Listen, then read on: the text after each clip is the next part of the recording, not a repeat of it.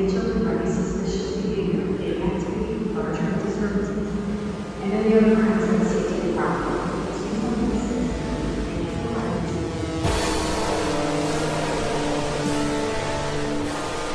Right, but no, we have all the skills to enter book club, which is what we're doing right now. Right. We're talking about the Nyctalops Trilogy. Exactly. Right, do you want to just jump right in? Yeah. I guess it would maybe serve us to introduce the idea. Is to say I read half the Wikipedia page, so. Oh, awesome. Okay. So I liked what I was reading about him. I guess just like first impressions. Yeah. I didn't realize he was like so alive. Like, I didn't realize he was living currently. I always just assume anything I'm reading is like from a while ago.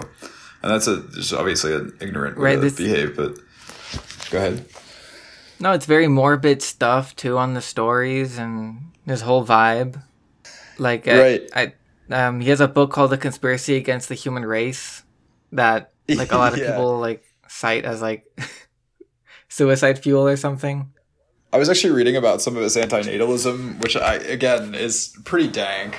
I not to be like a dick, but I like flirted with the antinatalist kind of like, perspective, just out of curiosity and out of like, also I'm pretty pessimistic broadly, but, so I thought that was kind of funny. Yeah. It was interesting to see that just like on a Wikipedia page for like an author who wrote short stories, like, but. Right. So on that, okay, this is good. Let's just, on that, let's introduce like who we're talking about. This is Thomas Ligotti. Right. Do you want to go ahead and like share like what you read on the Wikipedia? Okay, so Ligotti has suffered from chronic anxiety and anhedonia. It's crazy having the word anhedonia on your Wikipedia page for much of his life. These have been prominent themes in his work. Ligotti avoids the explicit violence common in some recent horror fiction, preferring to establish a disquieting, pessimistic atmosphere through the use of subtlety and repetition. So that was like sort of like a good bit I saw. I was reading about his antinatalist views, and I thought that was like really like, that was like what? I don't know. If you want to look for it, I'll vamp a little bit.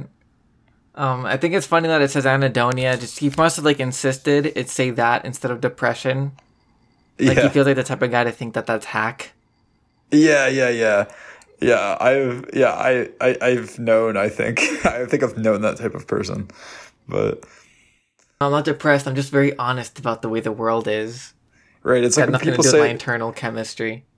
Yeah, there's also like that's how I feel a little bit about ennui. As much as I love saying that word, like ennui, when people are like suffering from ennui, it's like, oh yeah, it's just ennui. Existing must be unless so you're French, right? I'll use ennui to describe other people, maybe, but never myself. I'd rather just say depression. It's really pretentious to say ennui. Like it's really a masturbatory way to say you're depressed, I think. It's a beautiful word, I guess. Yeah. Oh, okay. Here's his antinatalist. Which is, okay, go ahead. No, go ahead. I don't want to cut you off. I feel like we were. I'll just keep it tabbed. I was gonna say I think it goes to show like his good taste too, that he's not saying ennui. Like anhedonia is much more clinical. Like it's simply the way I feel. Yeah, that's That's 100% true.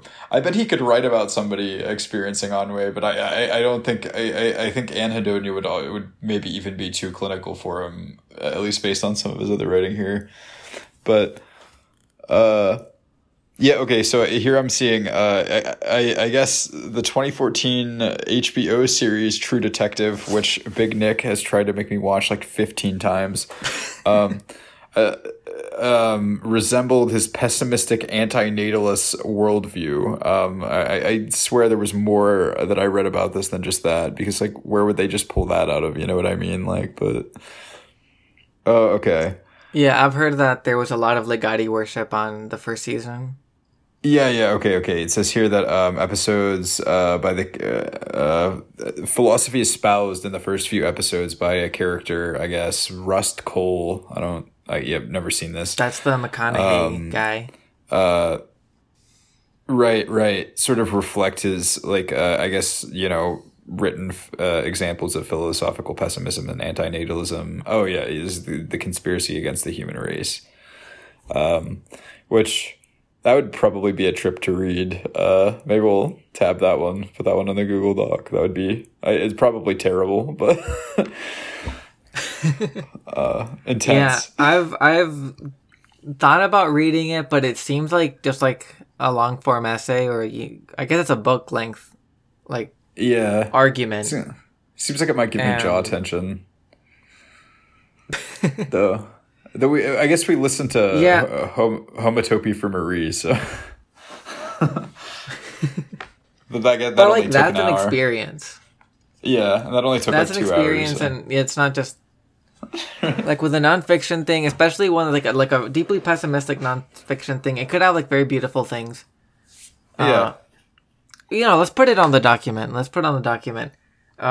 just feeling like the stuff I don't agree with would just like make me like kind of annoyed, and the stuff I do agree with would have me be bummed out. So like, what's the like? I'm not optimistic enough for it to be novel. Right. This isn't going to be like an outright doomer podcast. We'll just flirt with it right off the gate. Yeah. I mean, we're up to a good start. Like when talking about Ligotti, instead of saying he was born in Detroit in 1957 or whatever, we go straight into he doesn't. Like, because the details of his birth are not as important as how he feels about people being born in general. Oh, yeah. Which is they shouldn't. Right, which is a wholly more interesting fact about a person than, like, Detroit. No, I don't know if... Yeah, but he's, like, a cool... Yeah? Go ahead. No, you go ahead. No, I can't even remember what I was... You go ahead. Oh. Okay. I can barely remember either. But he's an interesting figure. Like, he goes, like, like you were saying, like, he thought he might have been, like, he might as well have been dead for, like, the vibe he carries. Yeah. Right. Like, he's got a weird place where, like, I'll see, like, Ligotti referenced a lot. Obviously, like, True Detective guy likes to read him. Right? He has that relationship with a guy from Current 93. Yeah, I guess what I was trying to get at before is that, like, I see reference to him in that how people, like, he's the horror fan's horror writer, or the horror writer's horror writer. Like,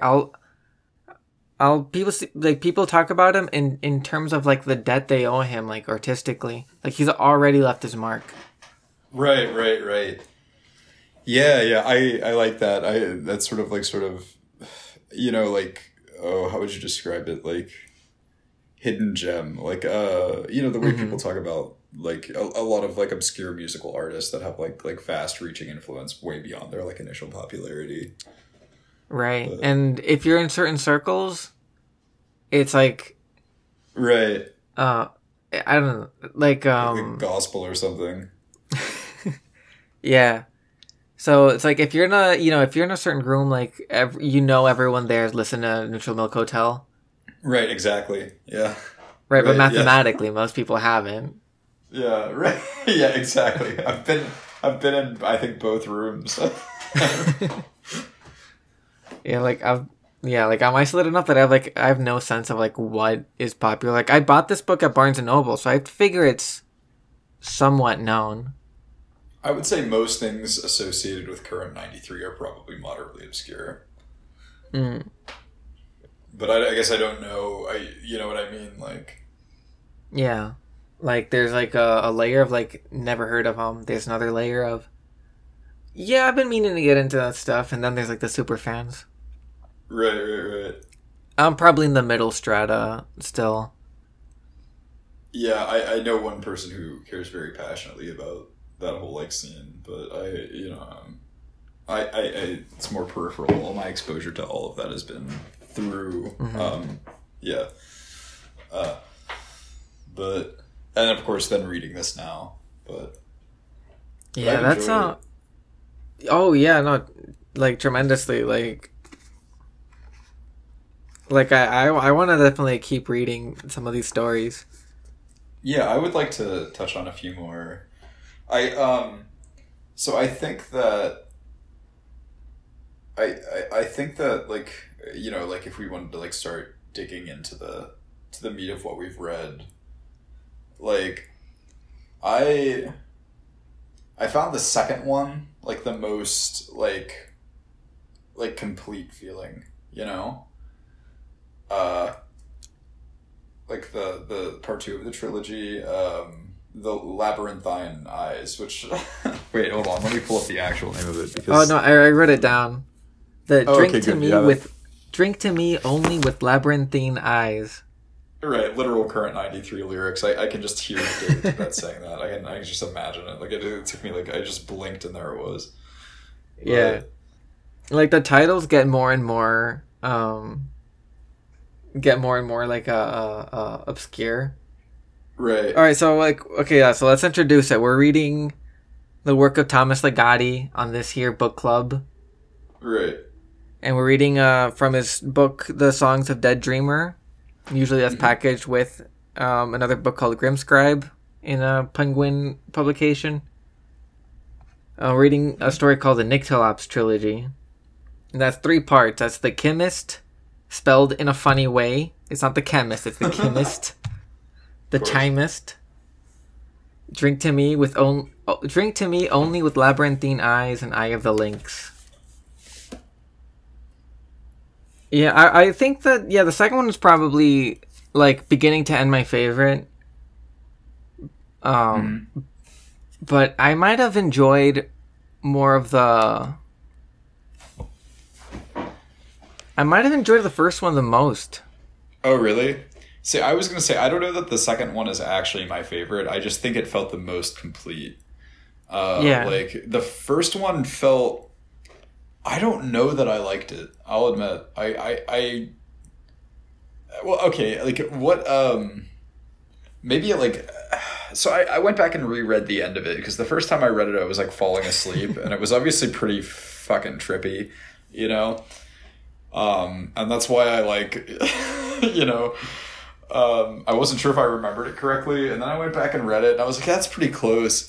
I like what is it that is you interpret to be sort of occurring like physically, like he sort of drugs her into this state where she is within his dreams, or rather like a product of them. Like is that am I like understanding that literally? Like is that what's happening? Like yeah, like I guess there's room for like there's I immediately read it as like a supernatural thing. Oh yeah, of course. Like something about the drug linked them so that whatever he like thought, whatever he manifested, whatever he dreamed, to use his own language, became like what her body was. Mm-hmm. But I guess there's room for it to be just like a weird kind of hallucinogenic thing. Yeah. Right. Well, it reminded me actually like a little bit. Again, I guess assuming it was the first thing, it reminded me like a little bit of like Crowley's sort of treatment of like reality in his short stories.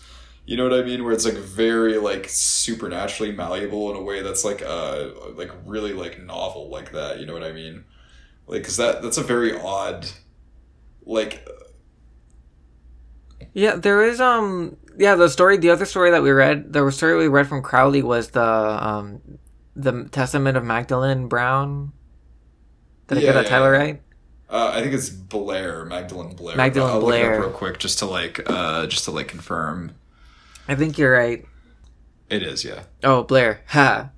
Right, but in the Magdalene Blair story, it's about like a woman like what has like a like supernatural like perceptive abilities, like she can perceive things about the world like very clearly. Mm-hmm. And then it translates into perceptions about like the state of her husband as he's dying. Right. And like she sees like his like his soul being tortured. But they spend so much time on the scientific analysis of like the limits of her perception, and like the possibility of intuition. Right. That it's like it makes you wonder like how much is it just like her own like just like the only way like the brain can like fathom what it's like to die slowly, versus the like being granted access to what it looks like to be in hell. Yeah. Like literal hell. Right. And do you feel like that thing about like the way you see the world and how the world is just being like this, like having a porous border. Yeah. Well, that's a very I think that's like a very classic, like sort of like a cult sort of concept, and it kind of makes sense to me that anybody like I mean, like I think David Tibet was pretty clearly like heavily influenced by like like a many strains of like cultural folklore and that, including like like Western esotericism and the things that would have produced like Crowley, of course. And I would assume that Ligotti read some of the same stuff, honestly. Like I really would, just based on the way that he writes. Oh yeah. But I have to like even just to do research for how the character speaks. Like he speaks like a 18th century, like a 19th century dandy. Yeah. Especially the chemist. Do you want to do like a small synopsis for each story? Yeah.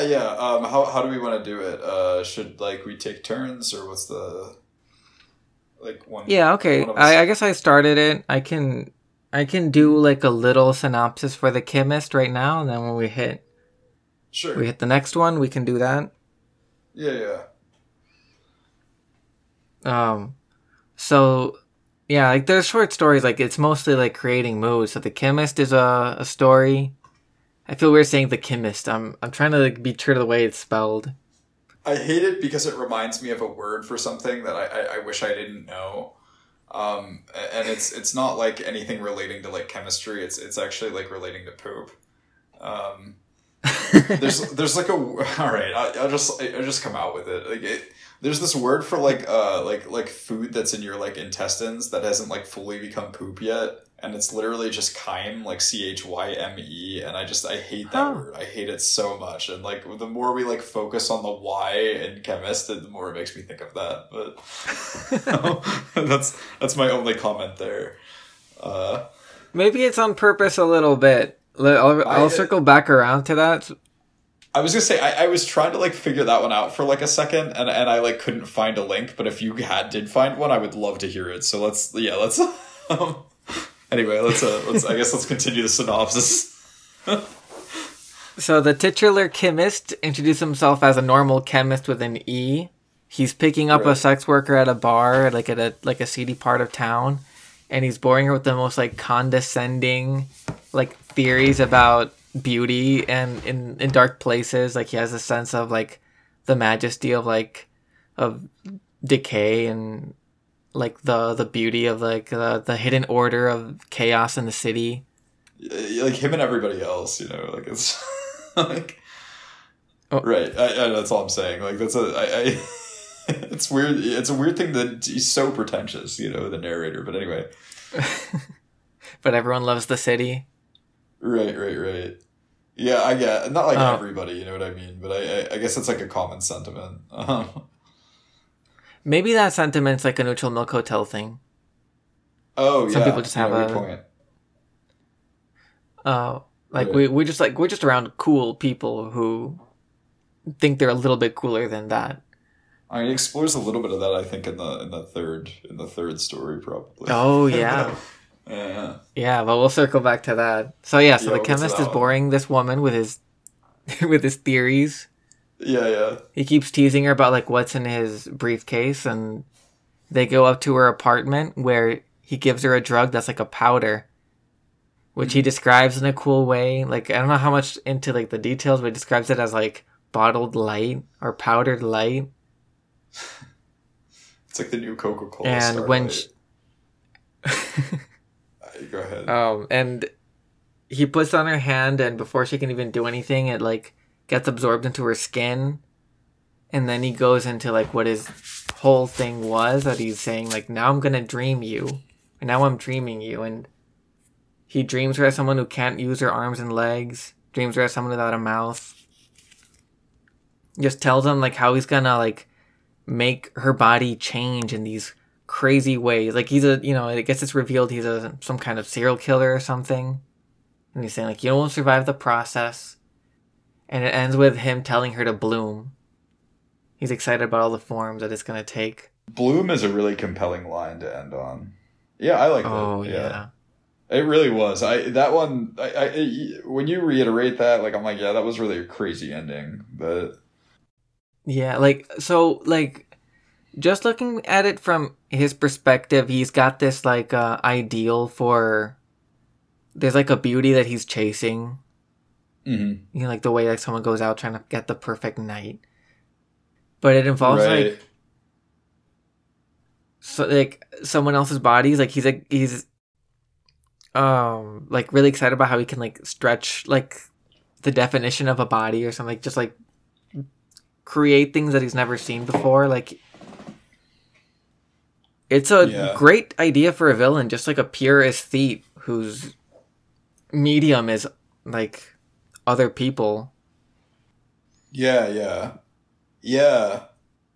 it's like he's like sort of like he paints with like flesh almost. But but in his dreams, so the dream thing, I'll admit, has me a little bit like... So obviously I don't want to like ruin this, I guess, but like it should be noted probably that dreams are like a recurring theme, I think, in all three stories to a degree. Right, dreaming and sleep. Like the second one is like a Dr. Caligari thing, like a somnambulist. Yeah. Right, and then the last one. Yeah, and the third one has multiple references. Right, and for all we know, it's the same guy, right? Like it, I might that not was my be, original theory. That was my original theory, but I don't think it is. That's what I ran with for the first two stories, and then I read the third, and I wasn't so sure. But, but yeah, he didn't seem as condescending in the next two stories. Maybe in the third one, but they all seem to have like a different kind of... The most unsettling for me. The third one was really unsettling. Oh, that one was the one that's like the most... Like the first one's like more in the moment. You only hear what he says. Uh-huh. And then the third one's like fully like in his perspective. Yeah. So the first one, you're like, it like kind of like pulls you in. You're wondering like, what is this guy about? Doesn't seem great, but he could just be a weirdo. Right. There's a lot of things that like make him be a villain anyways. Like make him be like hateable, or like the condescension. Right. Besides just being like a thing to add flavor, also immediately makes him unlikable, right? Oh yeah.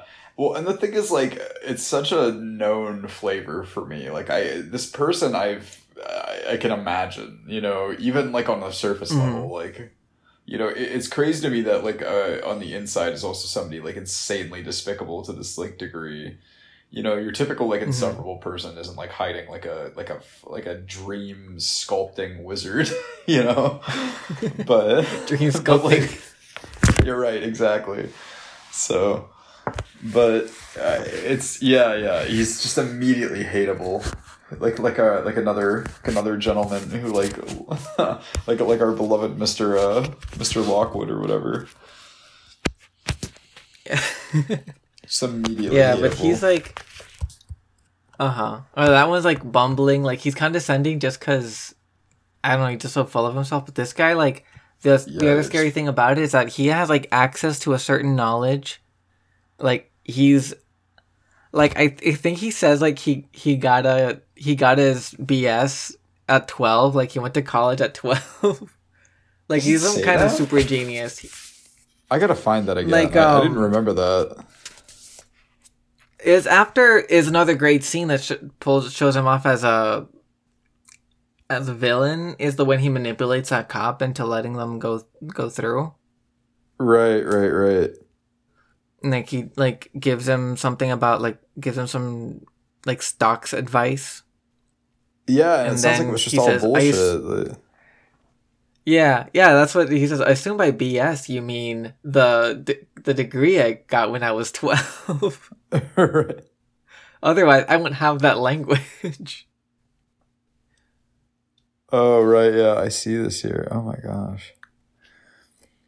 I at so many points she could have like probably backed out of this date. Like I would not have gotten this far into with this guy. Right. And who knows? Like, it's like the way that he paints the city, obviously through this guy's perspective. It seems like the kind of thing that's like, oh, she must have seen all kinds of weirdos. Probably thinks he's just another weird guy. Right. What does he do what he does to like keep her interested? Like he makes he keeps like hinting at the briefcase having something very valuable. Right. So it's like it's just a jump to her, and also like, where is this going? Like if she, like, you know, it'd be better if she did pull out, but also like, I'd want to know too. Yeah. Where he's going with his. That's true. I have no survival. I guess just that if some dude was talking to me like this, it would just be so many fucking red flags. That's what I would say about that. I don't know. Like this is like so many red flags. The way. But go ahead. Yeah, I want to say though, the way he like manipulates the cop, like so easily manipulates someone, is huge. Yeah. That's definitely true too. Oh. Well, and I mean, I don't know, like to be able to spin a cop is like, I don't know, man. I guess if that's like a sign of insidiousness, then I'm pretty insidious because I have definitely spun some cops, but. Oh, nice. Well, you know, they're just, I don't know. But there's a way. Yeah. You just, well, it's not to like give them fake stock advice. That's actually kind of maybe unrealistic. Not to like, obviously he's a good writer. I'm not like, but like phony stock advice. I don't know what kind of cop.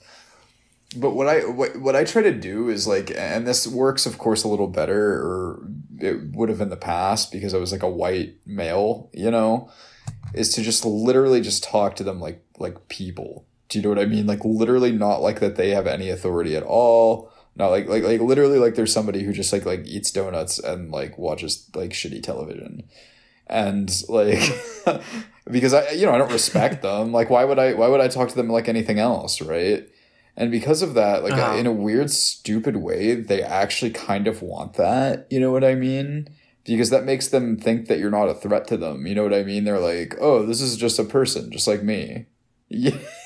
You know, and again, this is like, right. And this is coming from a place of privilege, at least more so at that point. I'm not as cis as I used to be, at least in terms of how I look or whatever, you know, especially in terms of how I feel. But, you know, but back then I was like like just a dude to them. So but I'll say like your way of like spinning a cop, like, it's not quite manipulation, because I'm sure the cop like knows just as well.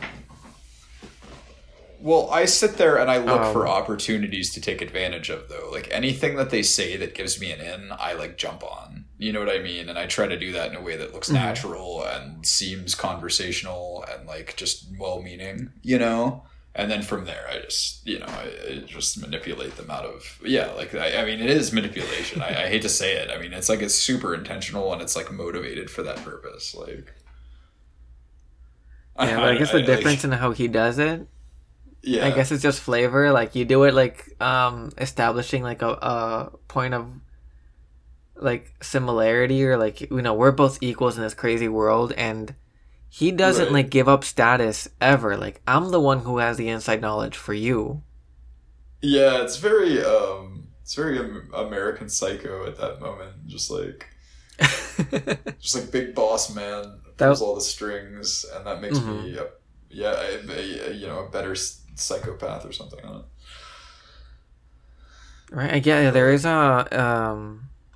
there's a vampire level of like mesmerism, right? That Yeah. that like wealth can like carry with it. That's true. Yeah, I don't think I don't think Ligotti's like trying to say anything about society, but he's like picking out like these things that like make for like more compelling villains. Just like picking out like these cool things that make it right, like these interesting flavors.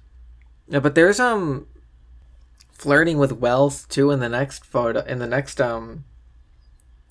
story too.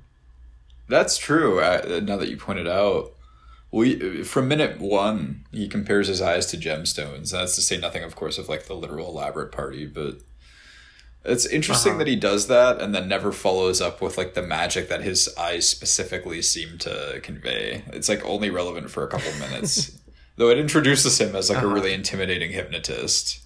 I assume we're just like sort of working our way into the second one now. I guess I can summarize it. Oh, wait. If we before we lose the thread, I want to say like a couple things on the chemist. Yep. Like one thing, I guess like in the chemist, like it is like a literal. Like, we can then like go back and compare them too. Oh, of course. But I want to say something about it's like the manipulation, like changing, like manipulating people and like contorting their bodies. Like there's a rhyme there that's pretty interesting. And throughout the story too, like the way he condescends is he's almost also trying to like teach her something. Like he wants her to see the world the way that he does. Yeah, which is what makes him so insufferable to me, especially. Like maybe it's just like something I perceive about the mansplaining or something. I don't know. I mean, like if I'm interested in something, I'll let a dude talk to me about it forever. That said, though, like I don't want anybody to sit there and like ha ha ha, I'm a lady, like come over to my cringe ass worldview, like I don't know. That's not like super nuanced analysis, but but yeah. Sometimes like it's like not even like trying to like inspire the feeling in her, but trick her into thinking that she always had it. Like exactly, you could say it like this pit, but it's decrepitude, which has your pit in it. Right.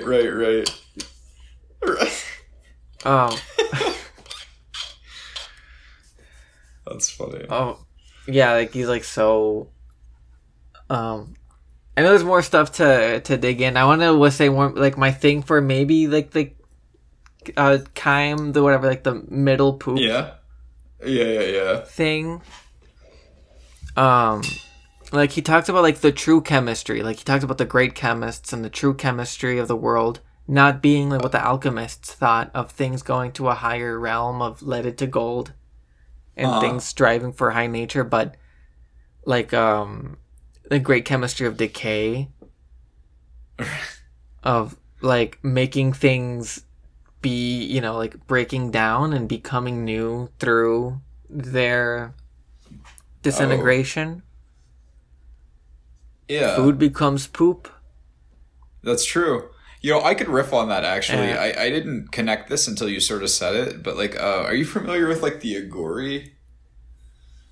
I think that's I think they come up in Twin Peaks, but that's like a group of like Indian like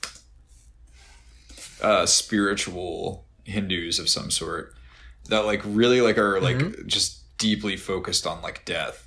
You know what I mean? They sort of like coat themselves in ash. You know what I mean? And the reason is like they each Agori carries with them like a skull. You know what I mean? Like a human skull. I'm pulling up pictures right now. I would send them to you in the Google, but I feel like you could just Google them too. It's Aghori. Okay, let me look at it. They like hang out in. Are you familiar with that or? Never. I've seen Twin Peaks, but I guess I didn't.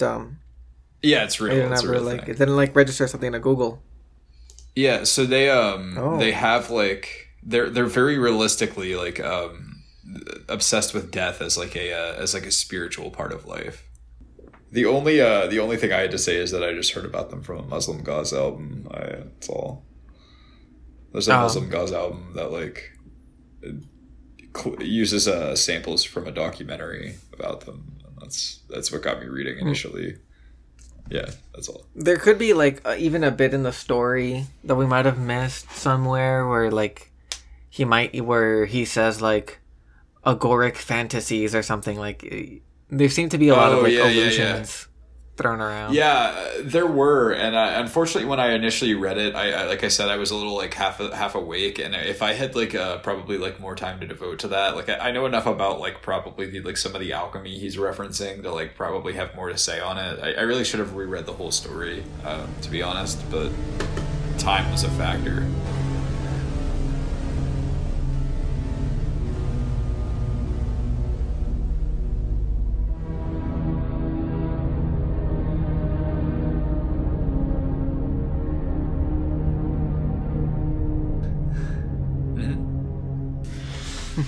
All right, so do we want to like sort of like lead back into? Yeah, we got some ground to cover. Yeah, so we've like got this lovely hypnotist at a sort of posh party. Seems to be like a like an elegant affair. There's quite a few people there.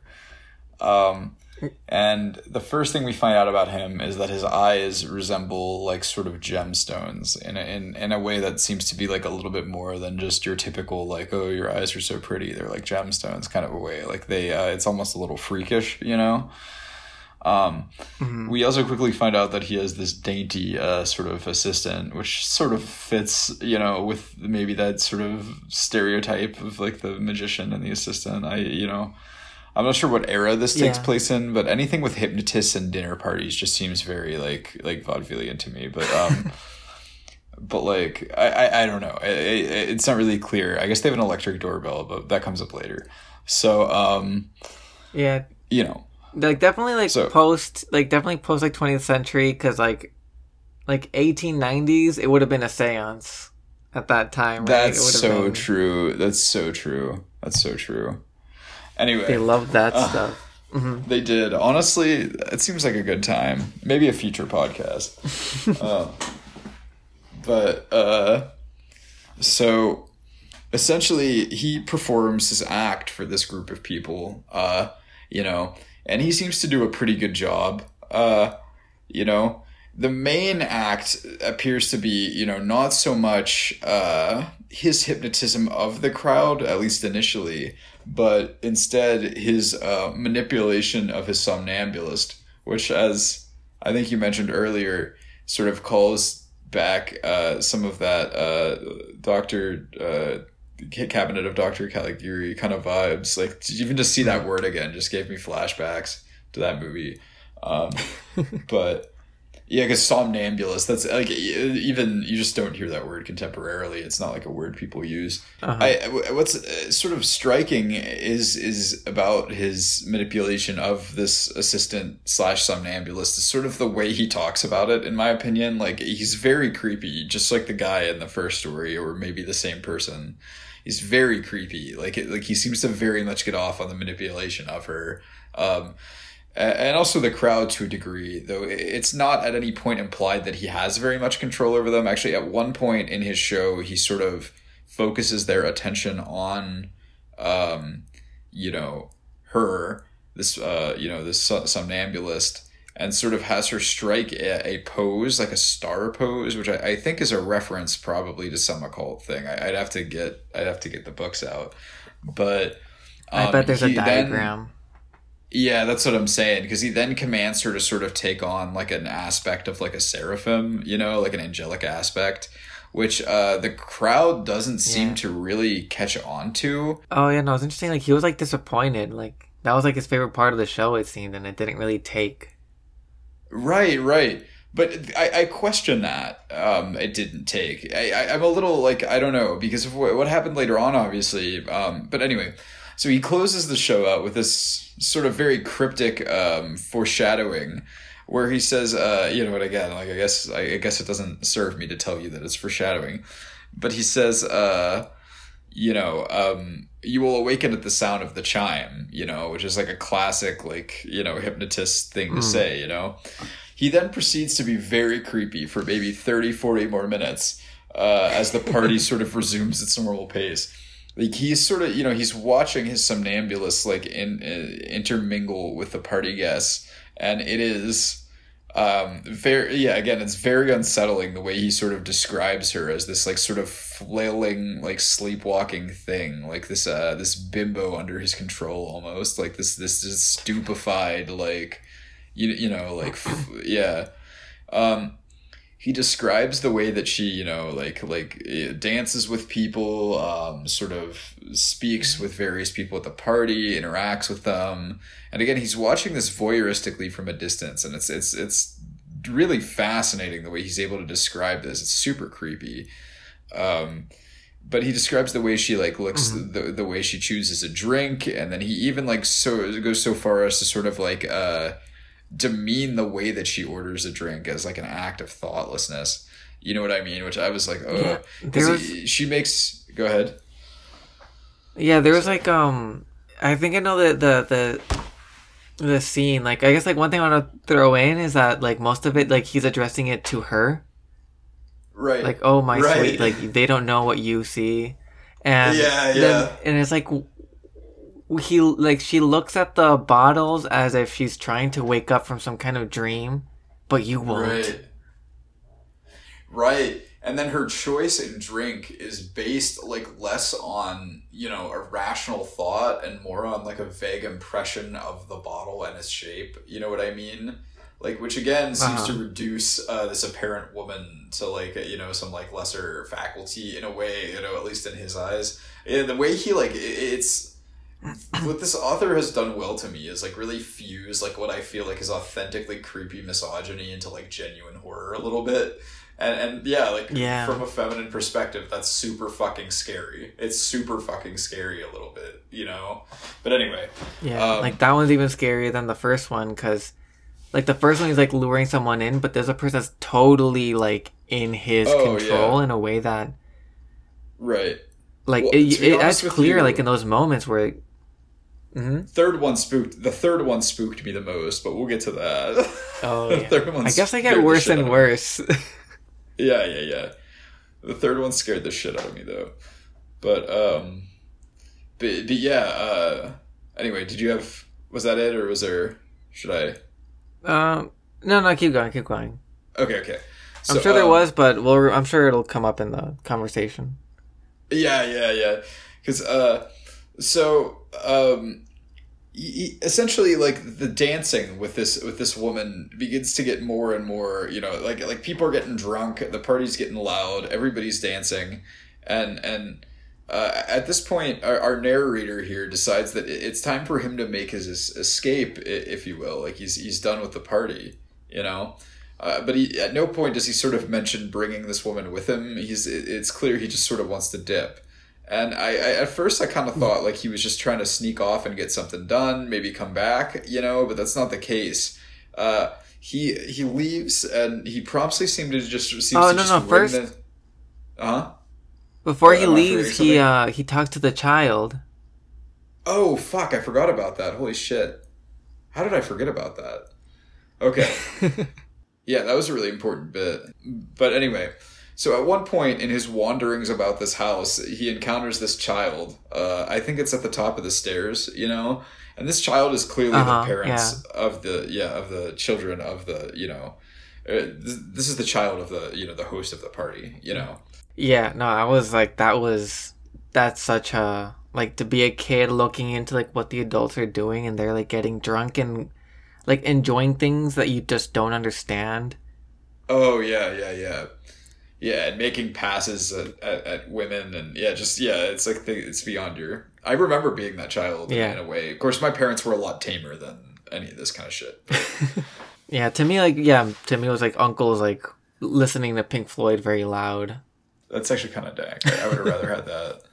So, you know, this hypnotist sort of being up to no good, as is evident at this point, seems to sort of want to feel out this little boy in terms of like what he has seen and how much he knows. And at this point, we don't know anything, so it's not clear what he's really driving at, you know?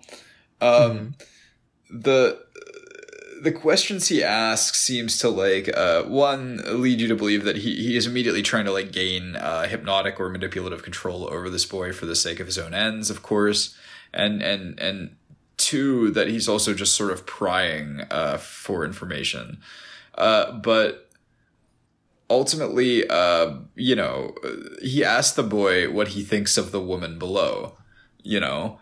And the boy responds that the woman looks gross, you know? Yucky, I think. Right, as a child would say. And from this, I think our hypnotist is in some way able to surmise that this child has not witnessed his show and is not under the effects of his, you know, whatever hypnotic spell he seems to, it seems to be implied that he has put over everyone. Now, this is where it's kind of like, because to think about that, at no point did anybody seem particularly compelled by his show other than what he did with his somnambulist in the first place. But I guess everything that was important occurred before maybe we started watching is sort of we'll circle back to that. Yeah, but it turned out that her beauty was part of the trance, was how beautiful she was to everyone. That's true. Everybody was sort of deeply, you know, enthralled in this. They all want to take turns dancing with her afterwards. Right. Well, and it should be noted, I think actually in the beginning of the story, the narrator speaks a bit about hypnotism and about his own experiences and why he doesn't really seek to be entranced himself. And it's because he thinks it's too easy for a door to be, like a trap door to be thrown open once you have been lured into that sort of like vulnerable state. Oh, yeah. And that is really, well, I'll talk more about this later, but that's actually really true, I think, probably. Anyway. He surmises that this boy is not under his spell, right? And he proceeds to, I believe, if I recall correctly, sort of put the boy under some sort of spell, where he essentially sort of, you know, through either force or more hypnotism, coerces the boy to just go back to bed, close the door, and shut the fuck up until morning, no matter what he sees or hears, you know? So at this point, he does leave. You know what I mean? And on his way out, he seems to like slip around to the front and ring the doorbell. Is that how the timing went? Because it seems like it'd be like damn close. But anyway, with the ringing of the doorbell, the illusion is broken. You know, when the chime rings, you will awaken. The party gets to realize that the somnambulist that they have been falling all over is a corpse. And a pretty gross one, evidently, from the way he described some of the stuff dripping like sunken off of her. eyes. Yeah, she's also gooey. Like it's gonna be on their clothes and stuff. Right. She's leaking goo, and they've been perceiving her as beautiful this whole time, and that's part of their hypnotic spell. And that's actually really in contrast to like obviously they are, you know, during the show she was already beautiful to them, but during the seraphim spell or whatever, where her beauty was supposed to be sort of symbolically at its peak, nobody really gave a shit. Yeah, which is sort of an interesting, you know, the way her beauty is used throughout this is an interesting thing. Yeah. And like the thing they were interested in was like him snapping her neck and like stabbing her with swords. Oh yeah, violence. Yeah, I did forget to mention that. Yeah, they like the sort of classical magician tricks, like the sawing in half. I don't think he did that one literally, but that type of gag. You know? Oh yeah. The only thing I saw, I thought it was just like show stuff. And I thought that the sword and the snapping was just like tricks. But then when it's like revealed it as a corpse, he's actually snapping her neck. Like that's not illusion. Fuck. He's actually probably snapping her. That's wow. Okay. It's damn. Okay. All right. I didn't even like. Which is like it's so brutal. Yeah, I didn't even put that together. That's funny. No, that's something that comes up later because he does the show, throws it away, and it's such a cliche thing Does he write that in the book? But that it he does does show that? up. I must have like read right over the fact that was all real, but but it makes sense I that don't it think would he be. says that it's all real. I like the inference that it is. I didn't even like it. It didn't cross my mind. I'll be honest. But now that you say it, I'm like, oh, that like adds this like entirely new element to how shocking that story is. Because it's like he's got no like regard for that corpse. It seems he's gonna leave the corpse behind anyways. He gets the corpses by like sneaking into hospitals or graveyards. Very Yoshikage Kira vibes. Who's that? Oh my god! Do you watch JoJo? Have you seen JoJo's Bizarre Adventure? I have, but I guess I'm like I don't remember that character. Oh, is he the serial killer from season? Yeah. He has this sort of like half love, half flippancy towards the like hands of his victims that he carries around. If you recall, like he both loves them and then is grossed out by them, and eventually throws them away in favor of like a new victim. You know, like. Yeah, that is like a very like Ligotti villain thing. Like these guys, like they have like this romance about what's beautiful, and at the same time, like total disdain, like total like they don't care about the victim at all. Right. Yeah. That duality of That's exactly. Yeah, I can't. That's a really good comparison. I'm glad that emerged from my ass. Yeah. It was birthed from your ass. It bloomed. Yes, right. Yeah. The chemist is at work again. The rose of madness blooming from my ass. Yeah, there's like the details about like there's some like dark imagery, like there's some dark ideas, but like the way it all comes together to just reveal like how fucked up the guy is. That's an idea for a story. I would have never.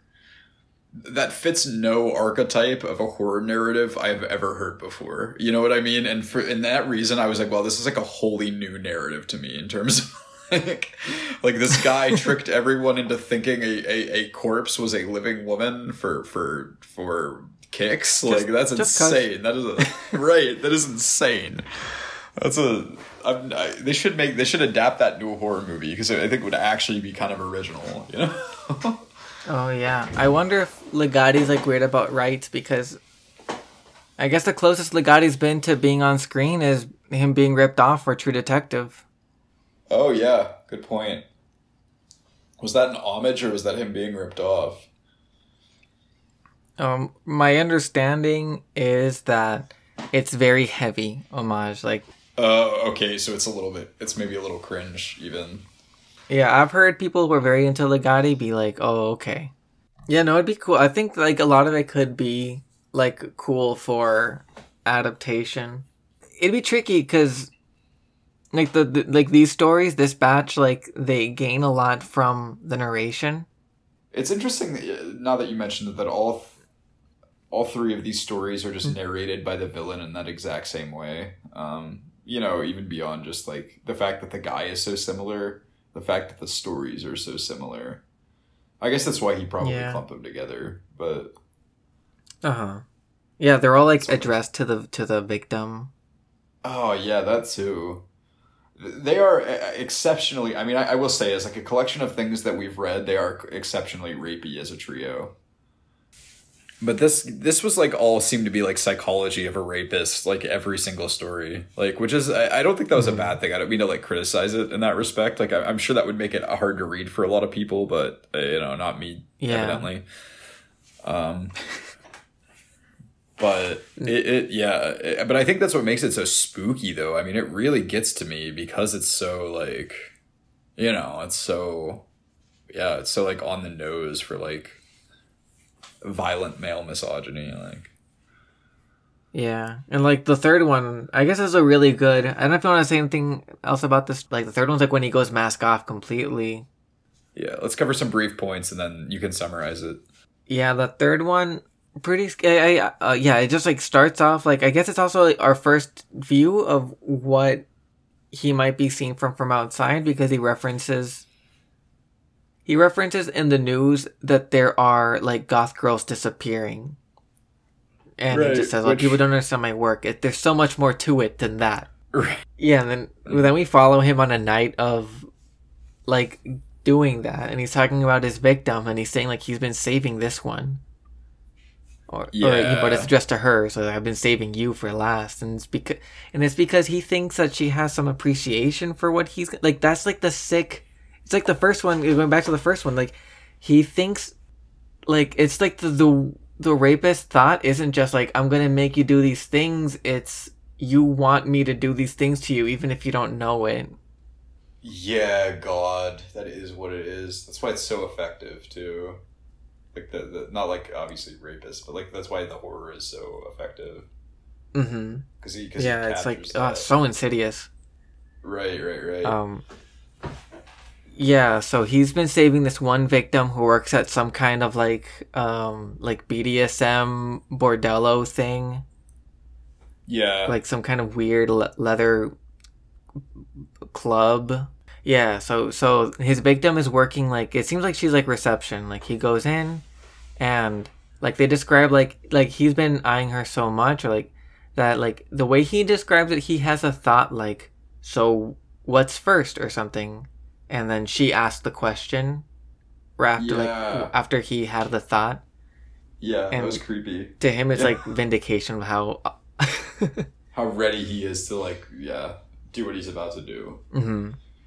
Like I don't know how much is how much he's fooling himself, how much he's like in her head, and like we'll go into that later because he seems to think he knows her better than she does because like she's gonna like guide him around. She asks like, "Are you from here?" He says he's from out of town. It doesn't really give any details, just not even on the map where he's from. Right. And she's gonna like guide him to like where to go, and he says like she's like portraying like a false confidence. She gives some false steps and then moves forward, and she's wondering if he's like new at this, if he's gonna like chicken out because it's some like real hardcore stuff. So they do a tour through the place. He notices like details in the room, like a lot of the stories, like the ambiance of the place that they're going into. Like he notices a stained glass like a window that doesn't go to anything but a drawing of a castle, and he appreciates how spooky it is, and the castle's gonna be part of it later, weirdly enough. And they go through and they see like different scenes of people doing their BDSM fantasies. One like is like a man is like naked and acting like a horse while a woman rides him.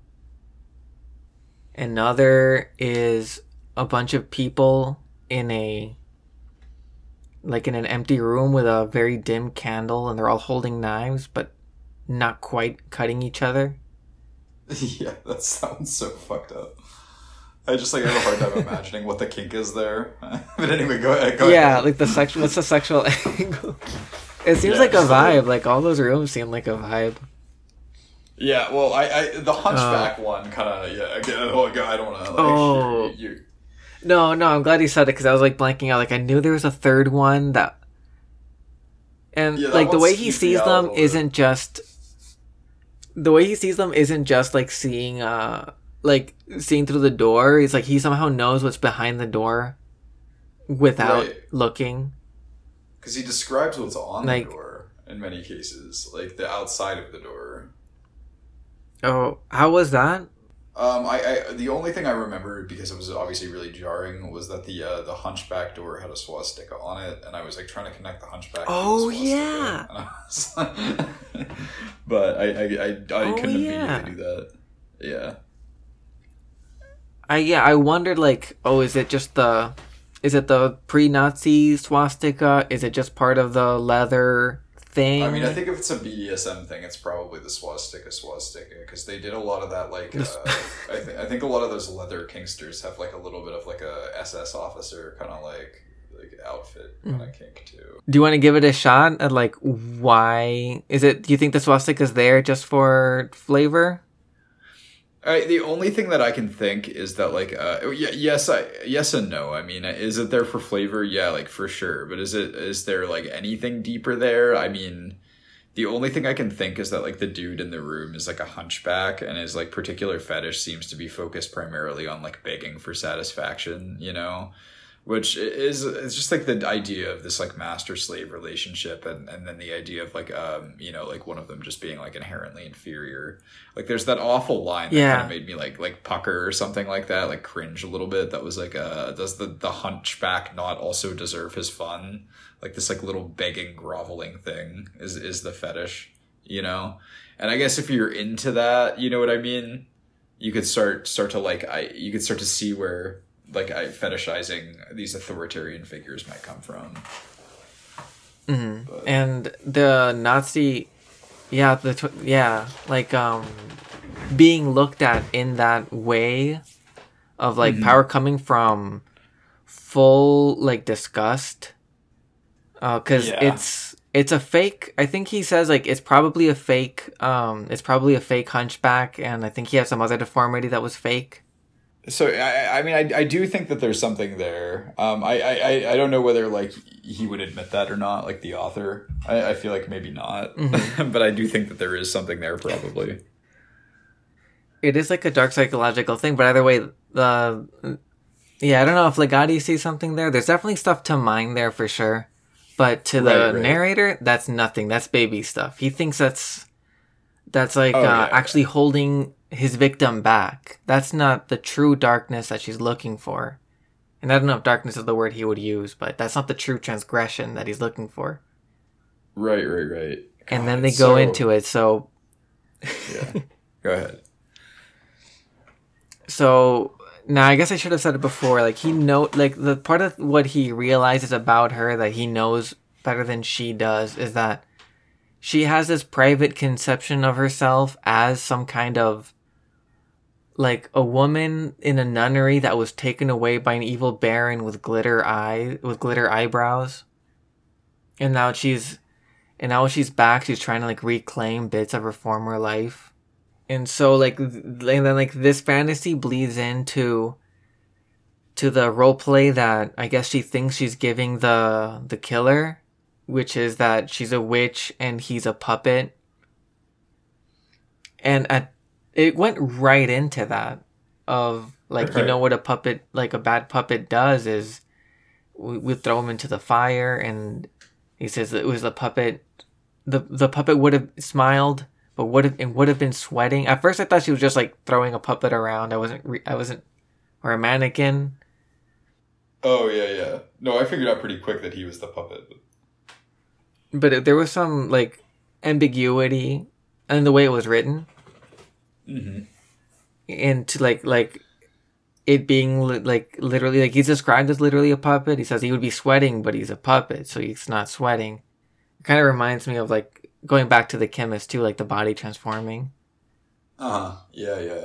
Oh, just like the power of the fantasy. But this is seen like more clearly just that.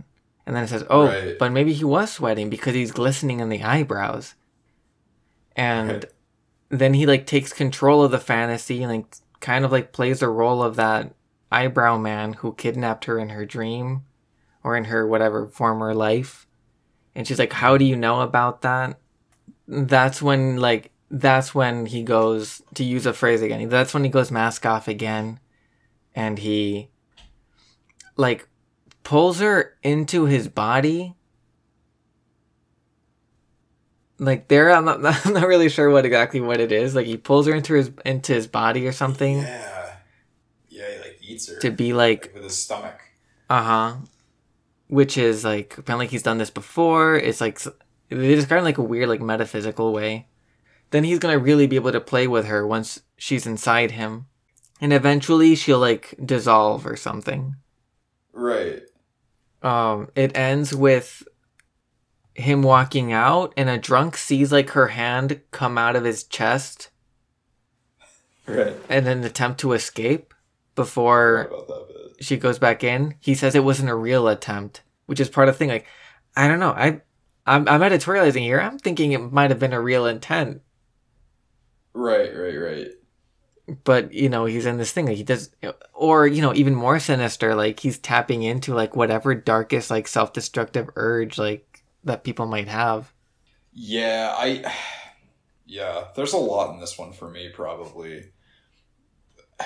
There's like a whole lot going on with like the dynamics of dominance and submission in general. You know what I mean? Mm-hmm. Like, for minute 1, it's implied that she's essentially like playing as like a dom. You know what I mean?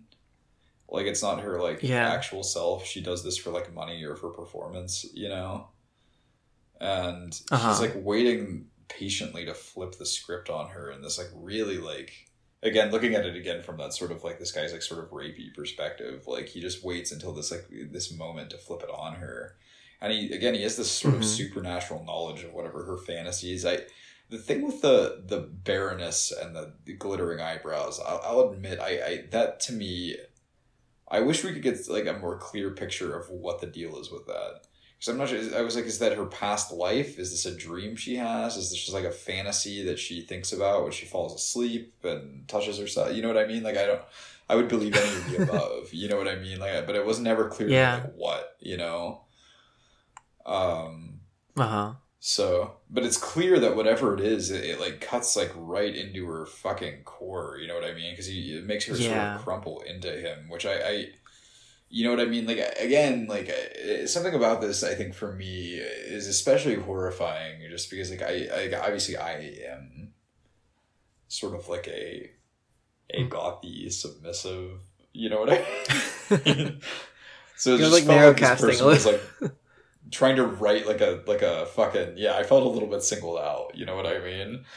The way he, like, plays on her exact, like, her needs, actually, like what she needs out of like in order to feel like she's submitting emotionally, like the way that he gets her to do that just to like eat her is so fucking insane, dude. I was like, oh my god, like, and that's when I think I was sort of marveling at like how recent of a writer Ligotti was, because it's like, I don't know, like, you know, no other authors that we wrote about could have like really like enunciated like oh yeah, this kinky submissive goth bitch, just you know, that's like not something that Edgar Allan Poe could have put into words, you know what I mean? Like, but that's a stereotype that exists that's true, like the BDSM like subculture. Right, it's something that exists very much in like our contemporary reality, like the idea of like goth girls and like BDSM, things like that. But it's not something that exists in most, you know, even Stephen King. Like, I don't think he would be like, oh yeah, this goth bitch who likes to be spanked, like, you know, like, right. That's a little too new even for him, I think. But in his cocaine era, he might have included one, or like there might be a goth girl or two, but in a purely like vanilla objectification kind of way. Right. Yeah. There's like, I remember like in It and in The Shining, he got weirdly horny sometimes. Oh yeah, I've heard that the book of The Shining is insane at the end. Like, I think it ends with them all fucking or something. Like, it ends in an orgy, I'm pretty sure. That's it. At the end of book one, when they're kids, like, they all fuck so that they'll forget the clown or something. Wait, are you kidding? That's what it is? Yeah, in part one, it's like there's a kid orgy at the end of part one of It. What the fuck? I never got that far, so I'm not sure how he contextualizes it to... So next week we're reading It, and... No, I'm kidding. We'll not be doing that. We will not be doing that. And we'll skip ahead. And also stop reading. Right. I watched the It movie. Go ahead. No orgy. They just held hands, I think. Oh, okay. Yeah, because I watched the original movie, not the remake, around Halloween. You know, the mini-series or whatever. The really long one. It was good, honestly. I kind of enjoyed it, but... yeah, that's all I have to say about that. No further points. Yeah, to me, it's just, like, childhood memories. To me, it all worked as, like, I don't know what it would be like revisiting it. I remember we went to the theater at one point to see if we could get tickets for it. And we walked in there and we were like, can we get tickets for It? And it quickly became this like terrible who's on first kind of bit where it was like, you want tickets for It? Oh, come on. Like, yeah, can we see it? And they were like, yeah, It. And they were like, yeah, can we see It? And they were like, It, yeah, It. And it was just like, all right, so everybody shut the fuck up and stop saying It, please. Like, see, that wouldn't have happened if it was called the Nyctalops Trilogy. that's true. Nobody probably would have seen it if it was called the Nyctalops Trilogy. What is a Nyctalops? Can we look that word up? Yeah, look it up. I don't get it wrong. I think of like seeing in the dark or seeing at night. A person affected by nyctalopia. Nyctalopia is night blindness. Now, what is night blindness? Night blindness. So it's not seeing it. Yeah, so it's at night. Like if the light is low or like not there, your eyes seems like your eyes don't adjust. Is what it is. Something like that. That's interesting, because you would think these narrators would feel, at least like they would identify as being the very opposite of that. Oh yeah, like predators or something, like literal crepuscular, like crepuscular. Yeah, crepuscular. Cut that out too. I'm kidding. That's probably fine. In The Chemist, I don't know if I keep going. I don't know why I go back. I guess like that one is like the most where a character is like laying down like their worldview. Yeah, that's true. But he talks about, and so there's the effects of the worldview. But he talks about like seeing like a marquee or something that says like nightly pleasures or like nightly shows or something. Right. And how the meaning transforms from being every night to being to like that to nightly describing something like pertaining to the night. Oh yeah. That's interesting. That does tie into the yeah. But like, is it like his victims not adjusting? Is to him like the rest of the world Nyctalops? I guess that must be it. I mean, the people at the party certainly are. I guess it's not very deep to go into like either or, but the other option is like if the narrators here are the Nyctalopian people, or person, if it's the same person, then it's like maybe like naturally we just like adjust to like dark realities. Oh yeah. But like the real fucked up shit is when you see things for how they are. If they're the Nyctalops, it could be like implied that we are not, in the sense that we can see them for what they are. That's true. Like we see through like we can see in low light well enough to identify these characters as villains. Yeah. Mm-hmm. Like these almost are just like artists or chemists or just like singular people. I wanted to ask you. I think we went through this, so I think that's the story of Eye of the Lynx. I want to ask you, do you think there's anything to the title? Like the other ones? Like The Chemist, like very straight, there's a chemist man. Right. Uh-huh. Labyrinthine eyes. I think he describes eyes as labyrinthine at some point. He does it twice, but only once directly. The second one is direct, and he's talking about her sunken eyes, but the first time he's talking about his own eyes, and he just doesn't say labyrinthine, you know what I mean? He just says, I have crazy looking eyes. But the way that they're gemstones like that is clearly like, like maze-like, but entrancing. Mm-hmm. Yeah. But what was the other? Oh, the name of it was called like Lynx Eyes, right? This new one, the third one. Yeah, Eye of the Lynx. Yeah, I didn't know how to parse that, really, to be honest. I mean, it seems like it would have been an apt name for the previous one as well. Like, it just seems interchangeable. Yeah, the only thing I can... I'm concerned that this is too literal. Uh-huh. Because I half suspect he just needed a title. He just needed a title. Oh, yeah. Right. Maybe just like Lynx as like, a predator. Yeah, that's what I was thinking. It's got the predatory implication.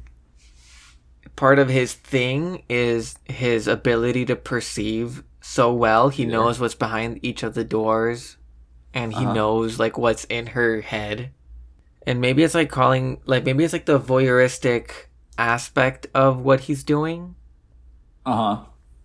Right. Well, that certainly like ties into the Nyctalopia sort of. Oh yeah, They're not in the way that that's true. We were last insinuating. It definitely implies that he is not Nyctaloptic, but his victims would appear to be. Like there's one big through line in like the way we see the world. Like the chemist like insists on this romantic interpretation of the world, seeing it in terms of like these dark systems, and right, like the hypnotist, like he, like, that one's like clear, he's making people see things in one way. He wants them to see and appreciate the angelic corpse, like the angelic part of the corpse show. Right. And I have the links. Is like that one is like so dark and like so invasive. Oh yeah, spookiest one for sure. But that one's like he's not he's not making someone else see something. He's like bringing out the darkness in other people, like noticing the darkness in other people, like. Yeah. That's true. I guess there's something with the chains, maybe how they fall off. Maybe she didn't want to remember the eyebrow man. Yeah. Glittering eyebrows is such a weird... Would be the descriptor I'd go with. For sure, that's like... at least that's unique. Yeah, that's true. I mean, I don't even know what that could mean. You know what I mean? Like, it's hard for me to... I guess other than, like, as you said earlier, like, sweat on his brow. Like, that's the only thing I could think of, but... I think... Doesn't the story say, like, the Baroness, like, puts glitter on his eyebrows? Isn't there, like, imagery of literal glitter on eyebrows? Oh, shit. I have to read it again. It could have said that. I got so lost when they started talking about Baronesses and eyebrows that I had to, like, read it 3 times. I was like, wait, what? Like... Yeah. That one was, like, structurally, like, all over the place, like, a little messy. Yeah, I'll admit, I felt a little bit that way about the first one, too. Like, when he first says, like, oh, see, you've snorted a drug, and now I'm dreaming you, I was like, I'm what? I thought I was dreaming, because I was, like, half awake when I read it. I was like, oh, I've clearly fallen asleep, and what I'm reading now in this story is not the real story. This is just nonsense. But, which is kind of funny, kind of an authentic way to read it. But... Right, in this, like, in and out thing. Yeah. Those two are definitely more ambiguous and weird about reality and perception. Yeah. The second one is very explained. There's a lot of Crowley in that. Like, I think Crowley is a lot of... We should read The Drug, because it's really short. Maybe we should just tack it on to whatever we read for next week. We should actually read The Drug, because it's only, like, a page or 2. Okay. And just tack that on. But... Okay, yeah, we'll put that on. That's something to anticipate. A little bit of the drug talk, and then. Yeah. Oof. Okay, now we gotta. Now we gotta sign out. Yeah, we do. All right, so that was our first attempt. Yeah, like and subscribe. I think. Sorry, that's all.